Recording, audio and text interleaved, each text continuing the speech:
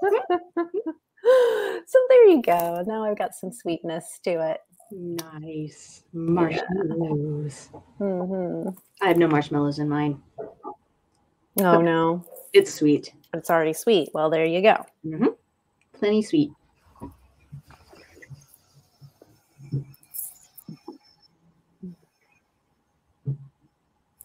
Okay, that sounds good, Amy.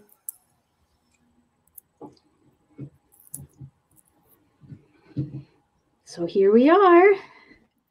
Hello. Oh, it's so nice to see you. And it's so sparkly. And welcome to our holiday themed live event. So exciting. Event with my new special Christmas mug. Wait, can I see it a little closer to the camera? Oh, that is very cute. It's actually not even that cheesy. It's no, not at all. Well, look at what I did. I'm using the same cup that I almost always use because I feel like it has like a holiday-ish theme anyway. It's got these birds with, it's got like a pine cone on its head. Oh my God, they're little chickadees. Yeah, they're so cute. So I figured, well, and I don't have a special holiday themed mug, but this one really felt like it worked. Mm-hmm. It does. Moxie's coming to say hello, of course. Yes. Hi. Hello, Moxie. Hi, Moxie, but you can't get in my lap right now. I don't know how well that's going to go over. So can I see your cookies? Yes. So this is the cookie. Ooh. Oh, that looks so nice. It's really light too. So let's see. And you said it's German gingerbread? Yes. Oh, I love gingerbread. We love gingerbread in this house. James loves gingerbread. If we make gingerbread cookie dough, we chill it, but he goes in there and sneaks it. Oh yeah. I'm pretty sure there was one time when he basically just ate the entire batch that was left in the refrigerator because we didn't make the cookies fast enough. They got eaten and very much enjoyed. Oh, hi, Leslie. It's so good to see you. Hi, Leslie. Welcome to our holiday party. I hope you're enjoying some holiday cheer, maybe a cup of tea or some cookies or hot cocoa. We have cookies and hot cocoa here in our home. I don't know. Yes. Oh, yes. Gingerbread, anything. Love gingerbread. So you love it too, Leslie. Oh, that's good to know. Got a gingerbread, the gingerbread sisterhood.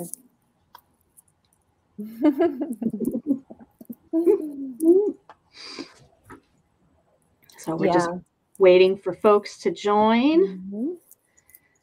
Carrie, I'm just noticing that this beautiful sparkle behind it matches the color behind you matches your color palette theme. Like I'm seeing the green kind of almost like aquamarine color matches your shirt and your painting and the back wall. And I love it. So Thank nice. you. I had a lot of fun decorating. And of course, we meant to be decorating the minister's study at Community Church of New York, but we had to move online. Yep. Last minute. Because of a potential COVID exposure, but we don't know if it was me. I was exposed to COVID, someone who tested positive after I was around them. They were wearing a mask, but it's hard to know. And we were around each other a good portion of a couple of days in a row. So we're just taking all the precautions and being very cautious. Which is an important thing to do right now, especially with all of the numbers, the positive rates going up all around the country, and just recently really, really shooting up in New York City. So we need to be careful. So here we are instead of in the minister's study. Oh, well. We're going to be making cookies there and sitting around the table, but this will be good too. Yeah, I think so. Yeah. Well, how about we get our program started? That would be great. Welcome everyone to our Revving Up live event, celebrating the holiday season and wrapping up our season 2 of Revving Up.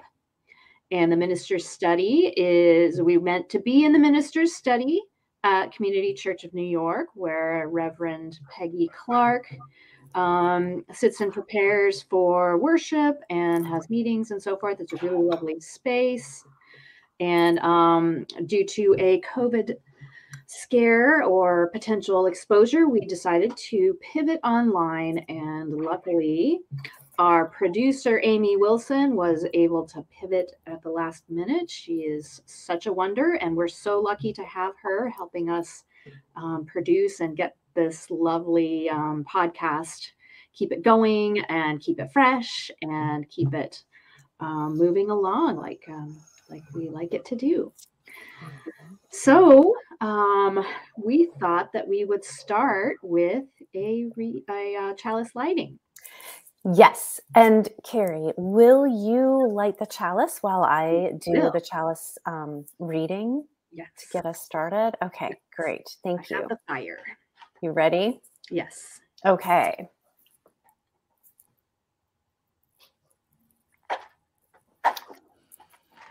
So far, I'm so sorry. I want to make sure that I start in the right place. Okay. So this is, let me just say a little bit about this reading. This is for this reading was written for the third Sunday for Advent. In this holiday season, may we find peace inside ourselves. May we be peace for those around us. And may we renew our commitment to bring peace with justice to our community and to the world. May we be peace.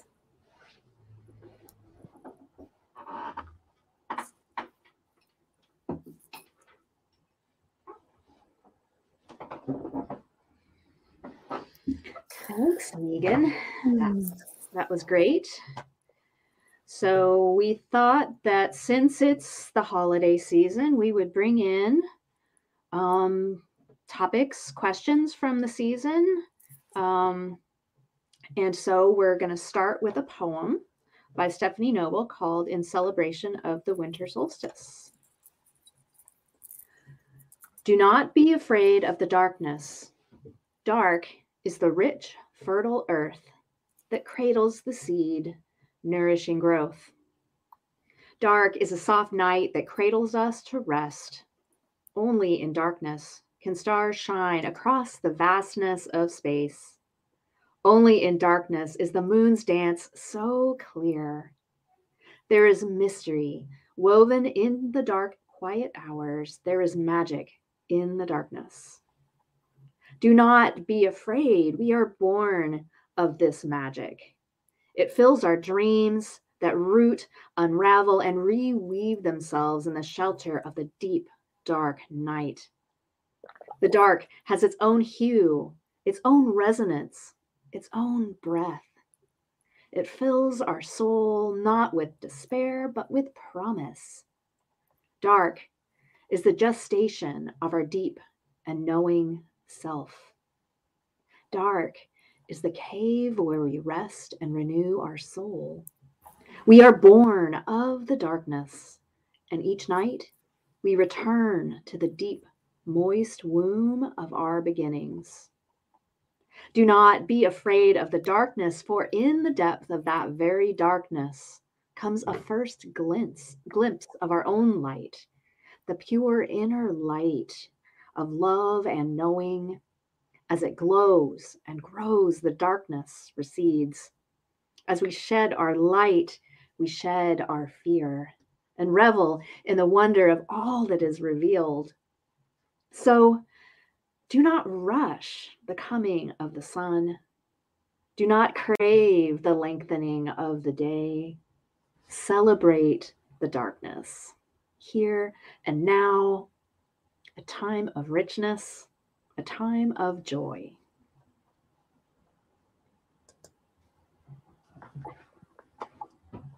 That's beautiful. So, of course, Monday at around noonish is the winter solstice, the point at which the sun hits the southern, whatever, southern tropics, and then moves back up. So the Earth's tilt will have been, as the northern hemisphere will have been at the furthest, tilted the furthest away from the sun, and will begin tilting back. So the days will begin to lengthen. I love that. There's so many things I love about that reading, and thank you, Carrie, for that. Did you say it's in Worship Web? Or did you? Oh, okay. I would love to read that more. I think that this idea of, rather than thinking of the darkness or the night and the long nights as like a bad thing or a negative thing, looking at it as a positive thing and a generative time. I think that winter is that time when I was just listening to a podcast about wintering and the idea of wintering. And I realized, I had this revelation. It was like, oh, maybe this is one of the reasons that I love winter so much, because I grew up in the North and in northwestern Pennsylvania, where it snows a lot. And we were just in, the short days and the long nights, we were inside, and it was quiet. It was generative. It was the time when you could go outside and see all the stars because the nights were so clear. And it was just a really beautiful, restful time. And did you see? Leslie's talking to us. Thank you for interacting with us, Leslie. Carrie, would you like to talk for a minute? Yeah. Leslie brought up one of the purposes why I chose this reading is because so much of metaphor sees dark as bad and evil, and that I think sometimes comes out as racialized undertones. So reclaiming the darkness and seeing it in a positive light, in a positive way, rather than demonizing it or being afraid of it, I think is one of the steps to kind of deconstructing some of the racialized aspects of our culture. Yeah, absolutely, for sure. And I, as a white person, I remember when I first started to recognize the ways in which I was swimming in white privilege were around things like statements, and words that were used that were so racialized and were and are contributing to this white supremacy culture. Things like blacklist, and just constantly saying that, like, if it's bad, then we'll call it dark, or we'll call it black. The blackness, the darkness, and that's bad somehow, and that things that are white are light and bright and are good and bring hope, and and just once you start to realize that and start to think about it and hear it, for me anyway, I just couldn't stop. It was just like, oh, it's everywhere.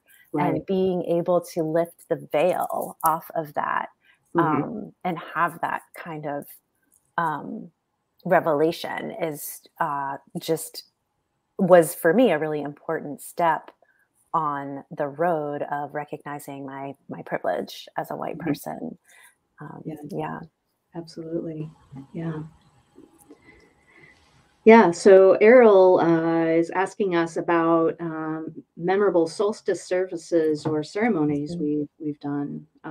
I've participated in a few. That was probably one of the ways in which I started creating ritual and creating services, because I was a lay leader at the time, and so helped others create these alternate worship spaces with lots of fire and greens, and certainly I'm rooted in pagan traditions of the earth centered kind of rituals and so forth. So winter solstice is always a magical time for me. Me too. We one of the most memorable, thank you for that question, Errol. And if you have one, Errol, please feel free to share so we can hear about yours and Leslie's also. My most memorable right now, the thing that popped into my head right away was when I was serving as the religious education director at the Mount Vernon Unitarian Church in Alexandria, Virginia. This is a suburban congregation outside of Washington, D.C., on some land in a suburb up on a hill. And on that hill, because the church owns it, there is a big, massive field on the top of this hill. And it's where we do like the Easter egg hunt and campouts and things like that. So we, every year for the winter solstice, had a solstice fire and a ceremony. And we would do different kinds of ceremonies. There was a reenactment of the Oak King versus the Holly King, which the kids would love to reenact. And it's kind of like, you know, how in some places, in some church communities, it's like who gets to be Mary and who gets to be Joseph, like for the holiday pageant.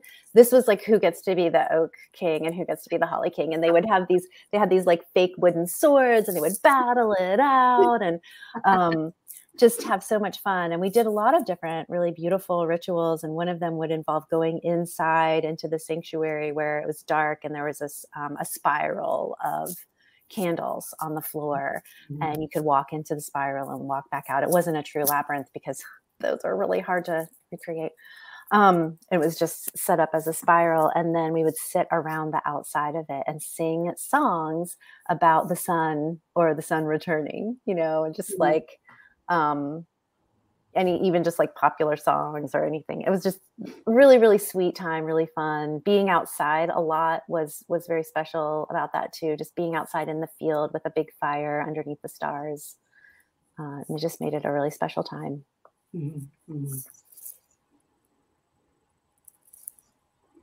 Yeah, mine were mostly inside because being up in Connecticut, one never knows what the weather's going to be like in December. But it was always after dark and had an altar and a central light source, and just one of the things I loved about it was chanting to bring back the light. Just trying to get that energy of, yes, we're going to bring back the light. And so that's always with noisemakers and voices and so that's always really fun, just that moment of darkness and then bringing back the light. And something that I wanted to say that I think circles this back to what Leslie brought up and what we were talking about with race and the racialized under or even overtones around dark and light and nighttime and daytime. I wanted to say that one of the things that I realized with winter solstice is that I really love the almost like Buddhist nature of thinking around, we might be celebrating the return of the light, but we wouldn't have that to celebrate. We wouldn't even know that light was returning if we hadn't had the darkness. Right. So it's kind of like the yin and the yang of like, without the darkness, we don't have the light. Without the light, we don't have the dark. And looking at what is, I'm really going to be sitting this winter, really sitting with this idea of what do I love about winter and longer nights and shorter days, because I really do love it. I really, really do. And I know a lot of people don't, because it can be kind of sad, right? Like we might get that, a little blue Christmas happening. There's, an actual like diagnosed thing that happens for people when they don't get enough sunlight. So the winter time in the Northern Hemisphere can be rough. So, yeah, Carrie, do you have any advice for people who are sad or struggling in the holidays? Yeah, I think it happens. I think it's hard to be feeling sad during the holidays just because there's so much in our media culture about it's a joyful season and it's about family and it's about buying gifts and there's this we have this kind of idea about how Christmas can be and how many of us really have had that experience with Christmas or holidays or so forth, and particularly if you've lost someone in your family or you've suffered trauma from your family, it can be a really triggering time. So I think as we reclaim the language around darkness, seeing it as, for instance, grief wouldn't exist without love. And just because we grieve doesn't mean that love will not happen again in our lives, and it is still there. So it's embracing the fact that the goal is not to be happy all the time. It's to be loving and joyful and authentic, and understanding that with that comes loss and and things that go wrong and things that you don't expect. Like it's just understanding that being sad is okay, and really making space for that, slowing down and taking care of yourself. Christmas season is a lot about community, so reaching out to loved ones and just giving yourself the space to feel like you need to feel. What's some of your advice? Feeling the feels is always a good one, for sure. Mm-hmm. Well, I have found that, being authentic with where I am at any given time, what I'm feeling, what I'm noticing, rather than trying to cover it up or pretend like everything's okay, or like, oh, well, if I just do these things, it'll be okay. I think that really acknowledging it and being true to oneself, and then treating oneself with care and love, doing the things that really feel good for oneself. So, if you love to take a bath, take a bath. If you love to have some special scented candles, like get those for yourself, and, take care of yourself, treat yourself like the loved one that you are for yourself. Mm-hmm.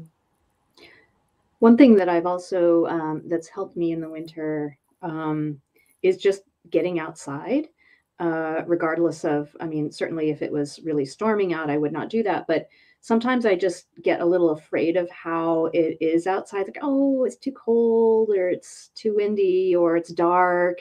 Mm-hmm. And just, putting on clothes and getting out there, it's like, oh, it's not that bad. Mm-hmm. So just embracing that it is a colder season, and it still can be great to be outside, whether it's sunny or cloudy or cold or warm or whatever. I was just noticing one of the comments that was made that I want to make sure we lift up, and it's Amy saying, acknowledging the darkness and loneliness helps. Mm-hmm. I appreciate Christmas songs that express some sense of loss or sadness, like Mary, Did You Know? A reminder that birth and death are always linked. Yeah. I love that. I think that music is so evocative, and it just, I mean, when I'm sad, it's kind of maybe counterintuitive, but I like to listen to music that makes me cry, or watch a movie that makes me cry. I don't want to watch something that's going to make me laugh, because sometimes I just need to get out the sadness, the tears, the crying, the emotion, and let it get out. And that feels so good. It's such a great release. I like to get into my body and do something that is acknowledging my body. Like, for me, it happens to be doing some sort of yoga practice, but also taking a walk can be, and going outside, like you said, Carrie, and feeling the weather and being a little bit in touch with what's outside, if in nature, if you can. If not, I like to wander. I mean, I like to go around in the city at night too, because there's lights and things, and it's a different kind of feeling, for sure. And yes, death, like life comes out of the darkness too, right? Like the darkness of the womb, as was mentioned in the reading, and also as the amazing woman with the last name Carr, who is sick and did the speech about maybe this isn't the darkness of the tomb, but it's the darkness of the womb. I loved that. It was around Easter time, at maybe pretty soon after President Trump had been elected. And it was just this beautiful, beautiful speech that she gave that really, I think, inspired a lot of people. It's a good way to think about it. Yeah. Yeah. And particularly this season, winter is, at least for us in the Northern Hemisphere, where we have significant seasons, it's the vegetation has, for what we can see, died and waits to be regenerated and reborn. It's under there. It's under the ground doing its things that it needs to do. I love that. James and I used to take walks in Prospect Park in the wintertime, and we would walk around the lake there and just have so many conversations about what are the turtles doing right now? What is everybody doing? Because, there's all this wild fowl and waterfowl and life that's around certain times of year. And then in the winter, it would get really quiet. And especially the turtles we thought about a lot, because we would count we'd look at the turtles. They come out when it's, warm, they get on the rocks in the sun. And it just felt like, just really, where do they go? What do they do? And, of course they can like breathe under the mud or something like that. And they're hibernating and staying warm, but it's just fascinating and amazing, these things that happen. Yeah. So, let's see. We have a couple of readings, and we were thinking about moving into talking some about even like Christmas in the winter holiday season. And we have a reading that we wanted to share with everyone, which is, and I think I'm going to start off. Yeah, Carrie, and then you'll pick up. Okay. All righty. Here we go. A Visit from St. Nicholas by Clements Clark Moore. 'Twas the night before Christmas, when all through the house not a creature was stirring, not even a mouse. The stockings were hung by the chimney with care, in hopes that St. Nicholas soon would be there. The children were nestled all snug in their beds, with visions of sugar plums danced in their heads.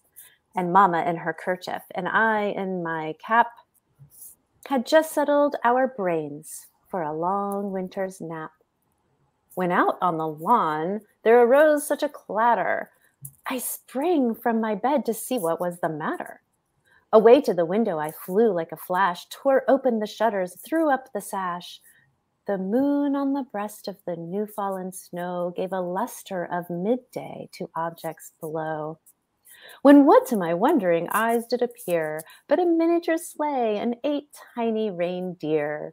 With the little old driver so lively and quick, I knew in a moment he must be Saint Nick. More rapid than eagles his coursers they came, and he whistled and shouted and called them by name. Now Dasher, now Dancer, now Prancer and Vixen, on Comet, on Cupid, on Donner and Blitzen. To the top of the porch, to the top of the wall, now dash away, dash away, dash away all. As leaves that before the wild hurricane fly, when they meet an obstacle, mount to the sky, so up to the housetop the coursers they flew, with a sleigh full of toys, and St. Nicholas too. And then in a twinkling I heard on the roof the prancing and pawing of each little hoof.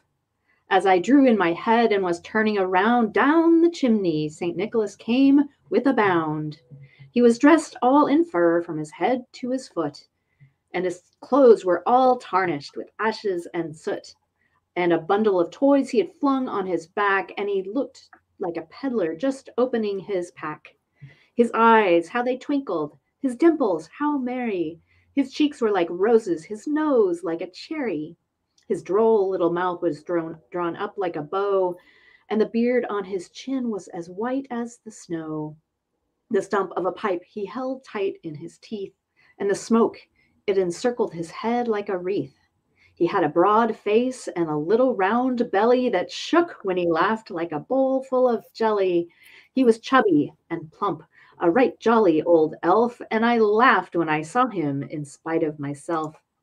A wink of his eye and a twist of his head soon gave me to know I had nothing to dread. He spoke not a word, but went straight to his work, and filled all the stockings, then turned with a jerk, and laying his finger aside of his nose, and giving a nod, up the chimney he rose.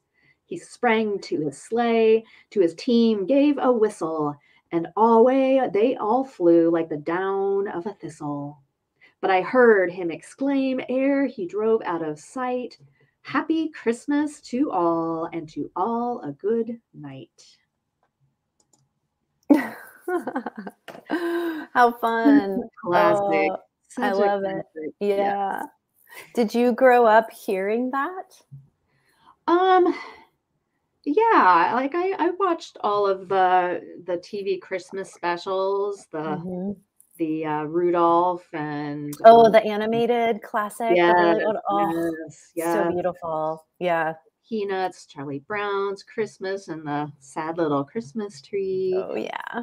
And yeah, all of that stuff was part of my growing up. And yeah. How about you? Well, it's interesting because I grew up Unitarian Universalist. So it's kind of funny because as a UU, who was raised by an atheist and just kind of like a spiritual person, it was just kind of funny that we had such a relationship to Christmas and Christmas Eve. And I just find that really interesting. And I wonder, as a Unitarian Universalist, like how this, what this is like in people's lives. And I think that there's some really interesting history around Christmas and the creation of Christmas in its current form that actually Unitarians played a role in. And I wonder if anybody has any ideas or thoughts about that or any knowledge about it. I'm thinking about the early New England days of Christmas when Christmas was a little bit more like SantaCon. Those of you who live here in New York City might know about SantaCon, but it was rowdy. People were like drinking and partying in the streets, and there was this concerted effort to domesticate Christmas and turn it into a family holiday here in the colony at the time. And Unitarians played quite a role in that. In fact, I think like writing some very iconic songs about this time of year, the holidays and Christmas, and also the imagery, like the Clement Moore. I'm like was a Unitarian, and like that image of like what Santa looks like comes from him. Mm-hmm. So kind of amazing and cool and interesting, and we still have this relationship with Christmas. Mm-hmm. Mm-hmm. Yeah, and of course Unitarian Universalism comes from a Christian tradition, and I was surprised being I became a Unitarian Universalist about 11 years ago. And I was surprised that Christmas was such a big thing to Unitarian Universalists. And I grew up Catholic, so of course it was a big thing for me and my family. And particularly the tradition of the midnight mass, which is kind of a magical space where you just go in the middle of the night to church, and the place is packed. And it's just this time out of time, and there was a big organ there, and the music was huge, and everyone was crowded in, like standing room only. And you come back, and Santa's coming in the morning, so you got to get to bed. And yeah, it was just this magical time. And when I came to Unitarian Universalism, they had a very similar experience. I'm like, wow, that's really bizarre, because I always thought of, I wasn't aware of the Christian roots at that time, but even without the Christian roots, it's there's something really important, significant about Christmas and Unitarian Universalism. Sorry, I was just a teeny. If you noticed that I got a little bit distracted, my laptop was going to die, and my spouse very kindly went and got my charger for me and got me plugged in, so I'm good. I hear you, Carrie, and I grew up in a very non-traditional household, and yet on Christmas Eve, I have some very distinctive memories of Christmas Eve. We went to the Unitarian Church in Meadville, Pennsylvania. We lived out in the country outside of there, but we would go into town for church. And we would, yes, shout out for sure to James. And on Christmas Eve, there was a Christmas Eve candlelight evening service. So that alone made it special, right? It was like, we're not going in the morning. We're not going when it's light out. We're going when it's dark. And it was special. And there were candles, and there was this warm glow light, and this, in this town in northwestern Pennsylvania that has there's like a town square in many towns, and there's the important like churches around the town square. Well, this is actually in the shape of a diamond, so we call it the diamond instead of the square. And on one of the points of the diamond is the Unitarian Church, and it's this very old church. And actually, the seminary that we attend, half of it used to be located in Meadville, Pennsylvania. That's why our seminary is Meadville Lombard, because the two came together in Chicago. Well, when I was a kid, we would go, and it was this like New England looking church where you walk in the front doors, and it's big open space, and there's candles everywhere, and it's dark. And then afterward, at the very end of the service, you sing Silent Night with the little candles, and you stream out the door onto the diamond, which is always covered in snow at nighttime in the end of December in Pennsylvania. So it was just this very, I grew up with that very special feeling of, this is a special time. It's something that's different. And there are rituals that go with celebrating this special time. And so those rituals then, I passed some of them on to my own child, or I started some new ones too. So we have very specific, I think that so much of holidays are really about ritual and memory. And if one has, I obviously, like, I had some bad Christmases or whatever, but I never had anything really bad. So I just ignore the bad Christmases and really focus on all of the good part of it. But for some people, that's not going to be possible. It could be something really terrible. Like you mentioned, if a loved one dies at Christmas time, it makes it very hard. My stepfather died right around Thanksgiving, so I always think of him at Thanksgiving, and it's sad. It is also kind of beautiful because it's such a holiday about family, and so thinking about him and remembering him then is really special. But yeah, it's interesting. Our Unitarian history and how that matches up or doesn't match up to our current theology, but maybe does often match up with our practices, our rituals. Yeah.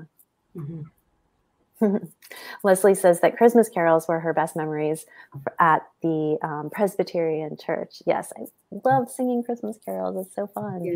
Yeah, lots of fond memories about singing in the choir as a kid and as an adult.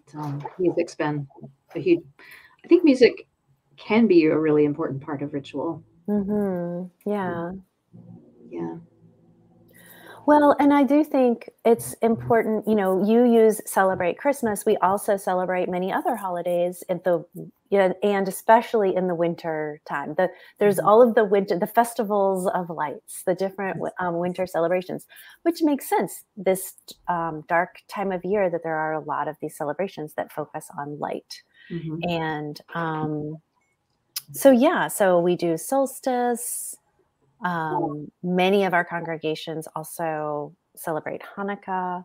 Kwanzaa is one that I know Community Church celebrates and has a history of celebrating. Do you know much about that, Carrie, or does anybody in the chat, any of our friends here, know about that history? I know a little bit about it. It's grounded in African culture, and there are 8 principles that correspond with 8 candles. It's similar to a menorah, but different. It's called a kinara. A kinara, yes. Kinara, yes. Yeah. Well, and I read somewhere recently, and I think it's in Worship Web, where it has like the different things for each of the days of December. There's a different kind of like Unitarian history nugget. And one of them is around, there was a grant. Kwanzaa was maybe kind of like a reclaiming of holiday time by the African American movement in maybe the 60s or 70s. Actually, I don't know when Kwanzaa actually started. Yeah, I think it was the late 60s. Okay. But it was also like the person who solidified it, or the group of people, did get also a grant from the UUA, or at the time, maybe it was the Unitarian Association at that point. So there was some kind of involvement of Unitarians in Kwanzaa. Yeah, it was the Black African back. They supported. They supported the man who was working on creating Kwanzaa. So it wasn't a direct grant, but it was supported by Unitarian Universalists. Yeah. Okay, cool. Yeah. Hey, I see Deborah Frankston is here. Yeah? Yeah. You see Deborah? That's my mom. Hi, Mom. Hey. Yay, you're here. Oh. I'm looking up Kwanzaa because I want to know more about it, and I wanted to share more about it. It's always frustrating when it's like, I know this little bit about this thing, but I'm not really sure, and I'm kind of stumbling through it. Mm-hmm. Yeah. Because I do think it's really fascinating. And I know that there's a little girl who goes to the Unitarian congregation in Brooklyn, who at her school, in her elementary school, when she was growing up, every year they learned all about Kwanzaa. And there was a song that they sang to share the different 8 principles of Kwanzaa and light the candles, and she knew the whole thing by heart. And we would do a little thing around Christmas time where we would learn about the different festivals of lights that are celebrated around the world and throughout history at this time of year. And she would sing that song, and it was just really, really sweet. Mm-hmm. Mm-hmm. Yeah, it's always kind of a interesting season, balancing all of these different holidays and trying to figure out, okay, what's cultural misappropriation and what is relevant for us to do and okay for us to do. And so that's a really good point, Carrie. Yeah. And that made sense to me because she is a Black child who's adopted from Ethiopia, growing up in the US with white parents. Mm-hmm. She goes to a majority Black school, and she learned that song as part of learning about African American heritage. And so when she shared it in our celebrations at, the winter holiday time, to me, that felt like appropriate. Like, she spontaneously shared it. I didn't ask her to do it. I didn't even know she knew it. I didn't even know that song existed, but she did. And I thought that was a really beautiful way for her to get to share something special that she learned. Yay, Athena. Hi. Athena, yes. So Kwanzaa was created in 1966 during the aftermath of the Watts riots as a specifically African American holiday. And it was created by Maulana Karenga. I'm not exactly sure how to pronounce his name, but he said his goal was to, quote, give Blacks an alternative to the existing holiday of Christmas and to give Blacks an opportunity to celebrate themselves and their history rather than simply imitate the practice of the dominant society. Mm-hmm. Mm-hmm. Cool. Yeah. It's it's a powerful. The principles are all really good things. Like when I think about how the world could be done, structured differently. Yeah. Certainly a lot of ethics to consider in that. Yeah. Yeah, I definitely recommend looking it up. Like, the first principle is umoja, which is unity, to strive for and to maintain unity in the family, community, nation, and race. There's Kujashagulia, self-determination, to define and name ourselves as well as to create and speak for ourselves. Mm-hmm. So yeah, it's really cool. Yeah.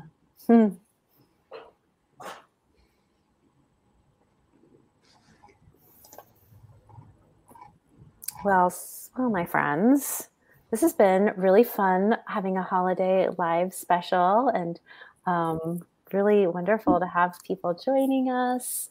Thank you for coming. Thank you for joining us. Yeah. And thanks so much for interacting with us throughout our season 2 of Revving Up, the Intern Ministers of Community Church of New York podcast. 2 full seasons we've done now. This is our season finale. And we had a full season last year, and now this one this year. And I guess we're going to do another season in the spring. Yeah. Keep your eyes peeled and your ears open. And, join our Facebook listening community group. Let us know if there are topics you would like to hear from us about. We're always, we're seminarians. We can talk all day. But we love to hear what you would like to hear us talk about. So please do feel free to ask us questions. You can send us emails. You can post on our Facebook group. You can reach out to us individually, any of that. We're here for it. So let's have our closing reading before everyone logs off. This is For So the Children Come by Sophia Lyon-Fahs. For so the children come, and so they have been coming. Always in the same way they come. No angels herald their beginnings. No prophets predict their future courses. No wise men see a star to show where to find the babe that will save humankind. Yet, each night a child is born is a holy night. Parents sitting beside their children's cribs feel glory in the sight of a new life beginning. They ask, where and how will this new life end? Or will it ever end? Each night a child is born is a holy night, a time for singing, a time for wondering, a time for worshiping. Amen. Amen. Thank you for joining us. Thank you for supporting us. And we'll see you in a little while for season 3. Yeah. Happy holidays. Happy holidays to you all. Bye, everyone. See you soon.